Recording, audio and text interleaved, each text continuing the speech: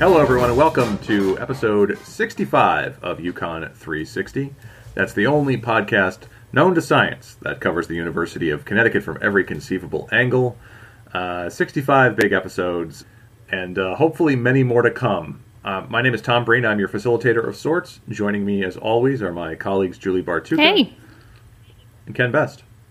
How you doing? We're coming to you from the three corners of Connecticut because we are working remotely in this time of pandemic, but the show must go on. That's the great maxim of our business. Of our business. We're big showbiz types. We are big showbiz types. And what a show we have for you this week. It's going to be a lot of fun. We're going to learn a lot. But let's talk about some things that have been happening at UConn. What's been going on, everybody? There's been a ton of really cool science-y stories. Kim Krieger has been just banging them out. One of the ones that I found really interesting that posted yesterday was Dr. Imatola over in UConn Health. He's a multiple sclerosis specialist. He led some research on, it's called stem cell tourism. So you may have heard people who have some kind of neurological disease and go to Mexico or I think they do Russia sometimes and maybe China because the health regulations are a little more lax. And they do these experimental stem cell treatments and they say, you know, we're going to cure you. And they inject you with some kind of stem cell concoction. And apparently this is very dangerous. And they found that of the doctors they surveyed, I think nearly a quarter of them had patients who were injured or even killed by these kind of treatments. So very dangerous. Make sure you know what you're getting into if you decide to pursue that kind of experimental treatment. And you can read more about that at UConn Today. Yeah, and this week on Monday, we had a little press conference, a little socially distanced news conference on campus to announce a $10 million USDA grant. A researcher at UConn is getting that to develop new ways to produce chickens in a more sustainable and healthy way, both for the chickens and for the environment. The business of the university continues despite the pandemic. And on a bit of a lighter side, the current edition of UConn Magazine is out, and you may recall our interview with Mike Chase. I think it was last summer maybe it was, our alum from the law school who writes the Crime a Day blog and column, and he had a book out, and he did something special for the magazine where he talks about some of the Connecticut laws that can get you into trouble, or used to in some cases, such as noodles have to be under 0.27 inches to keep the feds away.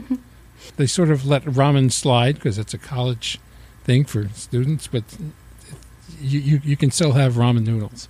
On the other hand, you cannot write a term paper for someone else. That's against the law. You can get 6 months in jail. As it should be.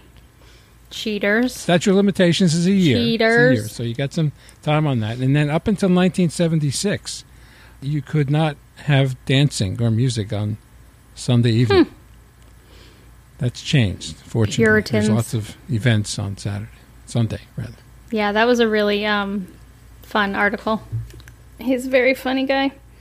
All kinds of things you can't do, but you know what? That the term paper thing, that's a good segue to Tom's History Corner that we'll eventually get to. Before we do that, before we get to Tom's History Corner, we've got a story from Julie. Yes. So kind of continuing with our pandemic and people stepping up with using their powers for good, as they say. So schools obviously have been really hard hit by the pandemic. They had the sudden switch to distance learning in March.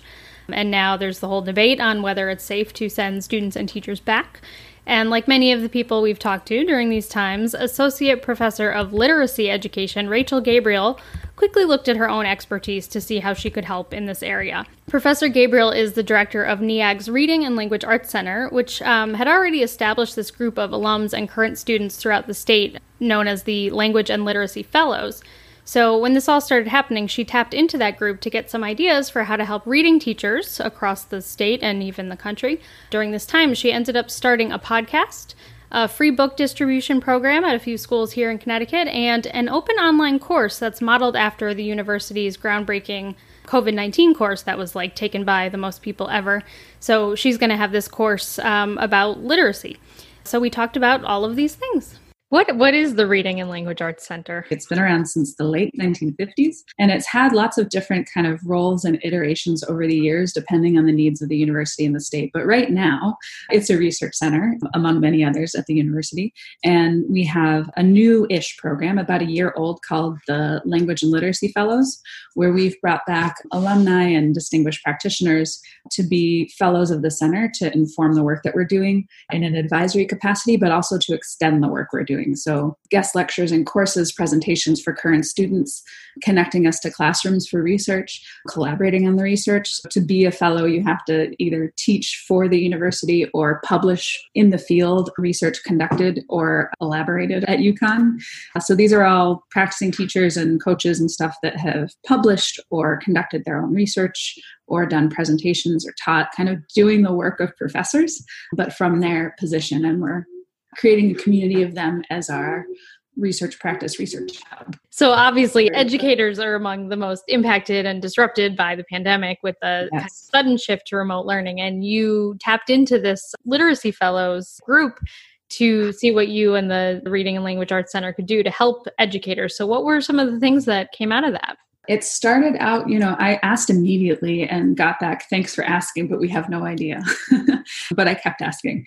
And so at first, connection was a really big theme. We were new to isolation and people wanted to feel connected to each other. And so I started a podcast and interviewed some people that are fellows and then also people that they wanted to hear from. So got some experts to come on. And then when I was talking with people on the podcast or reading through comments about the episodes, folks kept coming back to two issues. One was the need, especially for little kids, to have more physical books at home, because you know how little kids will read through a book and want to read it again and again and again, and then it's memorized. So it's not like new reading material. Mm-hmm. And yes, there are devices, and yes, e-learning, and yes, but also there's something really satisfying and 24/7 accessible, which devices aren't necessarily, and we don't want them to be necessarily always looking at a screen.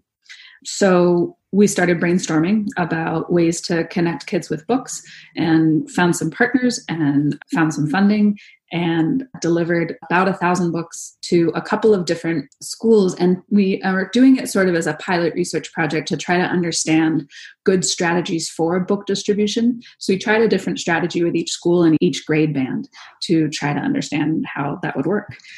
Summer reading, we know, is super important, and distance learning reading is sort of a version of summer reading. It's like this out of school leisure time. Students have to choose and want to do it. Mm-hmm. So making sure they have books that they can and want to read is like super important.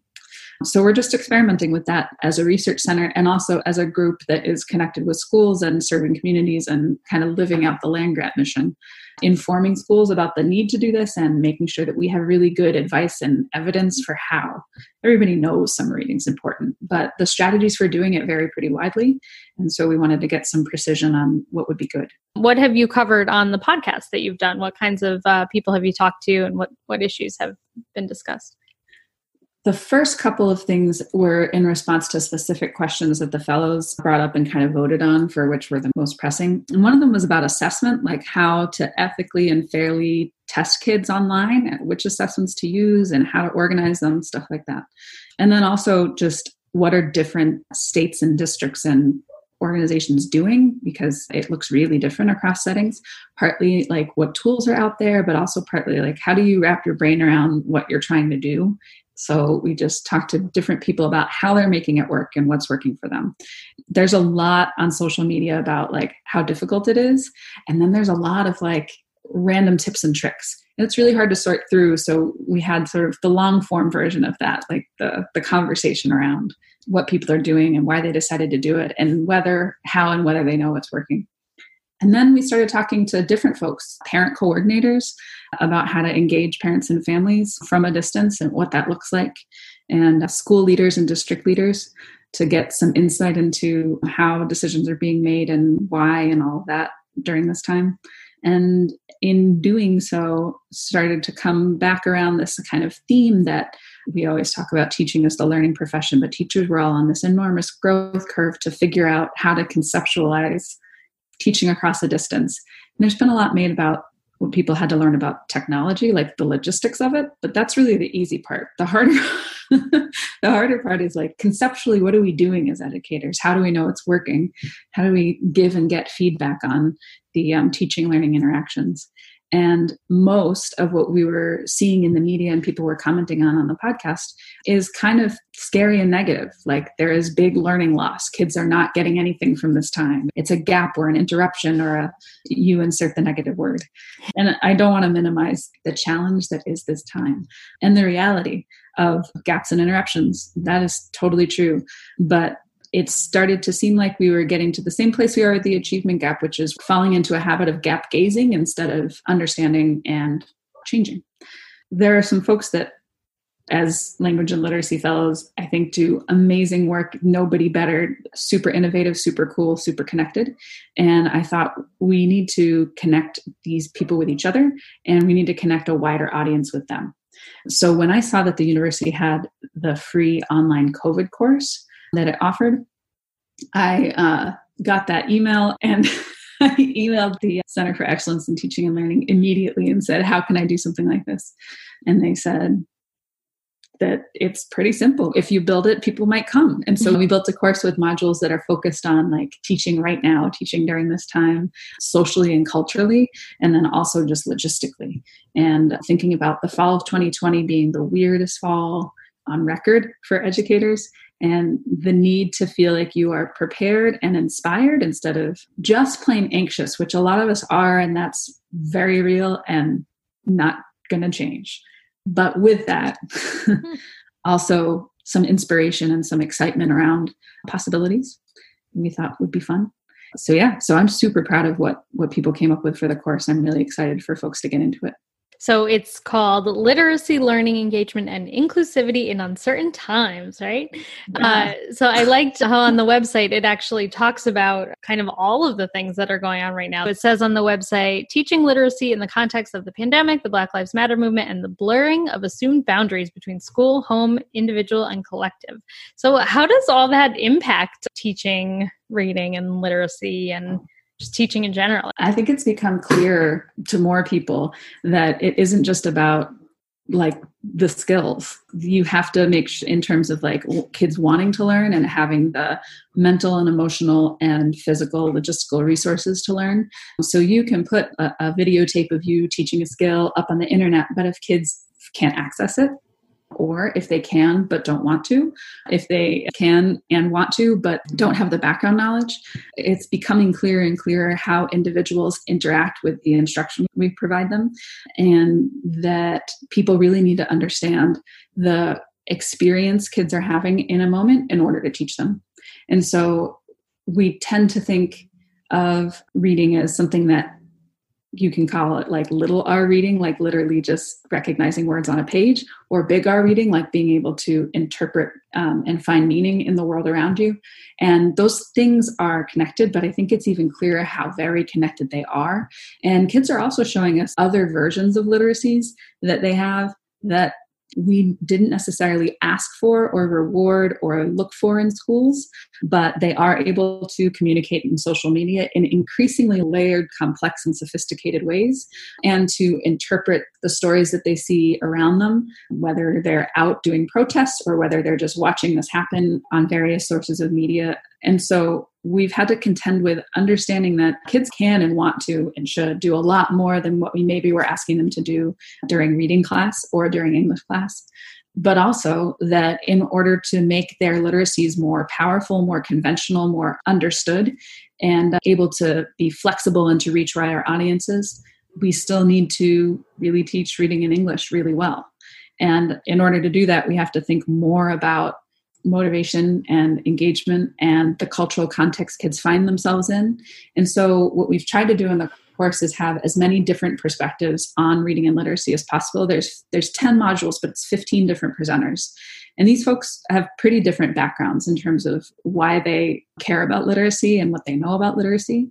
And you can tell from each module, they're set up a little bit differently. I was interested in allowing them to vary. And you really can see kind of the thought processes and the ways of presenting. Like between the modules are really different. They really are the creation of the presenter.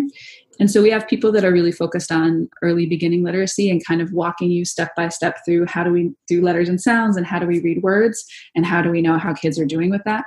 And we also have folks that are doing much more a deep dive into anti-racism pedagogies. Like how do you design instruction so that it surfaces racial issues, and how do you design instruction so that it is inclusive and doesn't inadvertently, like how do you see for yourself so you don't do it by mistake, how you privilege or disprivilege, or you support or over support or under support the kids that are around you. So there's stuff where educators will be able to look at themselves and try and figure out like where they are with a lot of these issues and what that has to do with the work of, planning and teaching and assessing. And then also looking at their materials, the curriculum they use and the texts that they use and ways to think about that. And all the way down to the very beginning skill levels. So we've got how do you help your kindergartner at home, all the way to how do you engage adolescent readers that struggle with reading, and also how do you engage adolescent readers who are not struggling at all and are really deeply engaged in literacies outside of school, and how do you make those connections? I'm always interested in how people became what they are. So how did you get to be a literacy expert and educator, and what led you to this? My mom was a reading specialist for most of my life. And so she told me that I could be anything I wanted to be, but please don't go into education. It was sort of the typical, she wanted better. And also she sort of saw across her career how what was a really independent, autonomous, creative, intellectual pursuit was becoming less and less, all of those things. And so of course that's what I did. No. I worked at a camp called Camp Ramapo when I was in college. It was for kids with developmental disabilities and also what were then called kind of emotional behavioral disabilities, and sort of a funny combination, but one that really worked. And I decided that I just wanted to work with children. I loved doing it. I wanted to be with them all the time. And in my naivete, the quickest way to do that was to become a teacher. Because if I tried to become a clinical psychologist, I knew it would be many years before I could work with students, work with children without being somebody's assistant. And so I was a Teach for America Corps member in Washington, D.C. for a couple of years. I stayed in my school beyond the 2-year commitment. And when I was teaching middle school English, and I had lots of kids that struggled with reading, and that by the measures we were using, I want to be careful to say that, like they had lots and lots of literacy power and prowess, but by the measures that we were using, many of them were 4 or more years behind in reading. And so I obviously became super interested in how to do reading support and remediation and development and all of that, and was really surprised and unsettled by how little people seemed to know about it around me. And so I reached out. I took lots of graduate courses in it. I went to conferences. I read books. And at a certain point I said, I don't want to do as kids are asking me questions, instead of answering them immediately, I got kind of stuck in my head all the time about like, why do you have that question? Why is this even a thing? And I realized if I wasn't totally present for them, I needed to go find my own answers. And I always thought I'd come back, which is a typical story. Teachers leave the classroom to get PhDs and think they're coming back. I didn't. Also a typical story. But yeah, I had all these questions about reading and how it worked and why it sometimes didn't and all that. And it was to the point of distraction. So I turned the books that I thought helped me the most as an educator, I flipped them over to see who wrote them. I emailed those people and said, do you take doc students? One of them said yes. And the rest is basically history. The free online course called Literacy, Learning, Engagement, and Inclusivity in Uncertain Times is open to all. It's geared at K through 12 teachers, but anybody can take it, and it's going to be available at least into the middle of September. Participants can choose to do all or some of the course, which includes 10 modules and 3 panel discussions focused on teaching literacy in the context of the pandemic, the Black Lives Matter movement, and the blurring of assumed boundaries between school and home, individual and collective, according to the website. You can visit reading.education.uconn.edu to register. Our faculty monitors everything that's going on and tries to be of assistance to the teachers throughout the state, because many of them did attend the university, and even those that did not find us a very good resource. Yeah, it's all about sharing that knowledge, and Rachel was really fun. We had a really great time talking, and we could have probably talked forever, but Had to cut that off. Keep it short for the podcast. That's right. That's the important thing. That's what we do here. So we've got a special edition of Tom's History Corner because it involves UConn, but it also involves the University of Bridgeport. Ken? I have nothing to do with this as far as I know. No, but you, we always talk about our fond UConn memories, and you're left out, and now you have a stake in the story. It involves the University of Bridgeport and crime. I mean... That's not something they want to hear about, I can tell you that. In the spring of 1965, a UConn student named Norman Pfeffer, who was a 23-year-old sixth-semester student in what was then called the School of Business Administration, was arrested along with Joel Brown, a 22-year-old graduate of the University of Bridgeport. They were arrested on 3 counts of breaking and entering with criminal intent and 1 count of extortion. What happened, according to... There were no UConn police at the time. It was UConn security and state police. But what happened to UConn security and state police, and also officials at Bridgeport, is that Pfeffer and Brown were running essentially a scam where they would break into the administration building at the University of Bridgeport and alter grades on student records. Whoa. And then they would extort money from the students who had paid them to alter the grades and threaten to reveal that their grades had been altered unless they got essentially hush money. Why didn't they just charge more to begin with? Well, you know what? You know what it is? It's entrepreneurship. Yeah. They were, just student entrepreneurs. The story says that fingerprints taken from the filing cabinet led them to Brown, which makes me think they already had his fingerprints on file for some reason. But I'm guessing some of the students they were extorting money from complained because they were quoted in the police article saying, "They bugged us for money on threat of revealing to school authorities that our marks had been changed." When the story, this was in the Daily Campus in March of 1965, when the story was written, there had not yet been a disposition of the case, so I don't know if they were found guilty. I couldn't find any more information on it. Interestingly, UConn officials said no action had been taken yet on the case, which I imagine they meant they still had to go through the disciplinary process to expel Norman Pfeffer. Or maybe they didn't. Maybe he was a completely innocent victim of someone else's sinister machinations. But Wow. I would say that while we encourage student entrepreneurship at UConn, this is not a good example. Not at all, no. Of student entrepreneurship. And, nowadays it's much harder to change grades. You can't just break into a building and, erase a D on a And what did they, did they transcript. just keep everybody's grades all in the same place? I just... Yeah. Back in those days, there were computers, but gigantic computers in the basement of, as I recall, Marina Dining Hall was where you had to do the registrar's operation. And so you had to stand in line to do your registration. I think all the grades went through there as well. And so it was quite a big deal. I mean, it was probably a paper list of the grades rather than an electronic list because we didn't have as many computers available back then. I would point out I was not there yet. So you're saying you were innocent. you were not involved in this operation. Well, I was saying I wasn't at the university. I was just starting high school. There's still a back then. possibility. It's a non-denial denial. No. But yeah, that's you know what? And I bet that's what got them caught is not so much the breaking and entering and changing the grades. It was then getting greedy. Well, and going back to obviously, students. like I said, just up your prices to begin with, and then you avoid the Yeah. extortion charge. Wow, Norman Pfeffer. That's another great name. I'm writing that one down. Yeah. It makes me glad that I almost chose my University of Bridgeport shirt to wear today. Oh my No, goodness! see? But instead, you're I'm wearing a my New Jersey shirt. Just a nondescript general support of the state of New Jersey. Where I am from. I like New Jersey. Don't hate on Well, it. that's Tom's History Corner for this week. We've learned a lot about crime, and we've learned a lot about We why you didn't should learn not. a lot. We only learned the beginning of the story. Well, we learned about the crime. I want to know about the I would say consequences.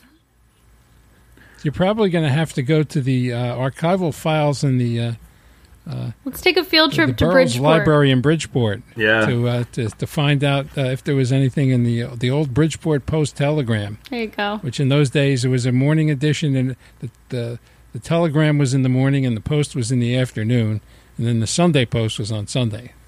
They had 3 papers coming out of the same building. This is like the first half of an episode of Law and Order. Yeah, like it's just the we crime need the part. beginning. I mean, we need the end. My mom was in Bridgeport at that time, but she was only 3 years old, so she was not involved. So she was also not involved in this. Hi, Mom. Although no one would suspect. No, she could have been secretly. Yeah, no, my mom was a goody two-shoes. She wouldn't have been involved in that. If you enjoyed this episode, or you didn't enjoy this episode, if you're an enraged Norman Pfeffer and want to clear your name, feel free to tweet at us at Yukon Podcast. You can also find at Maine_old. That's our Twitter account where we post the old pictures and things from Yukon days gone by. We posted a picture of Bud Gilson, who we talked about in our last episode, so you can go and judge for yourself how attractive Bud Gilson is. Hot or not. And you can find me at TJ Breen on Twitter. Julie, is there anything you'd like to plug? No, I'm at Julie Bartuca on Twitter.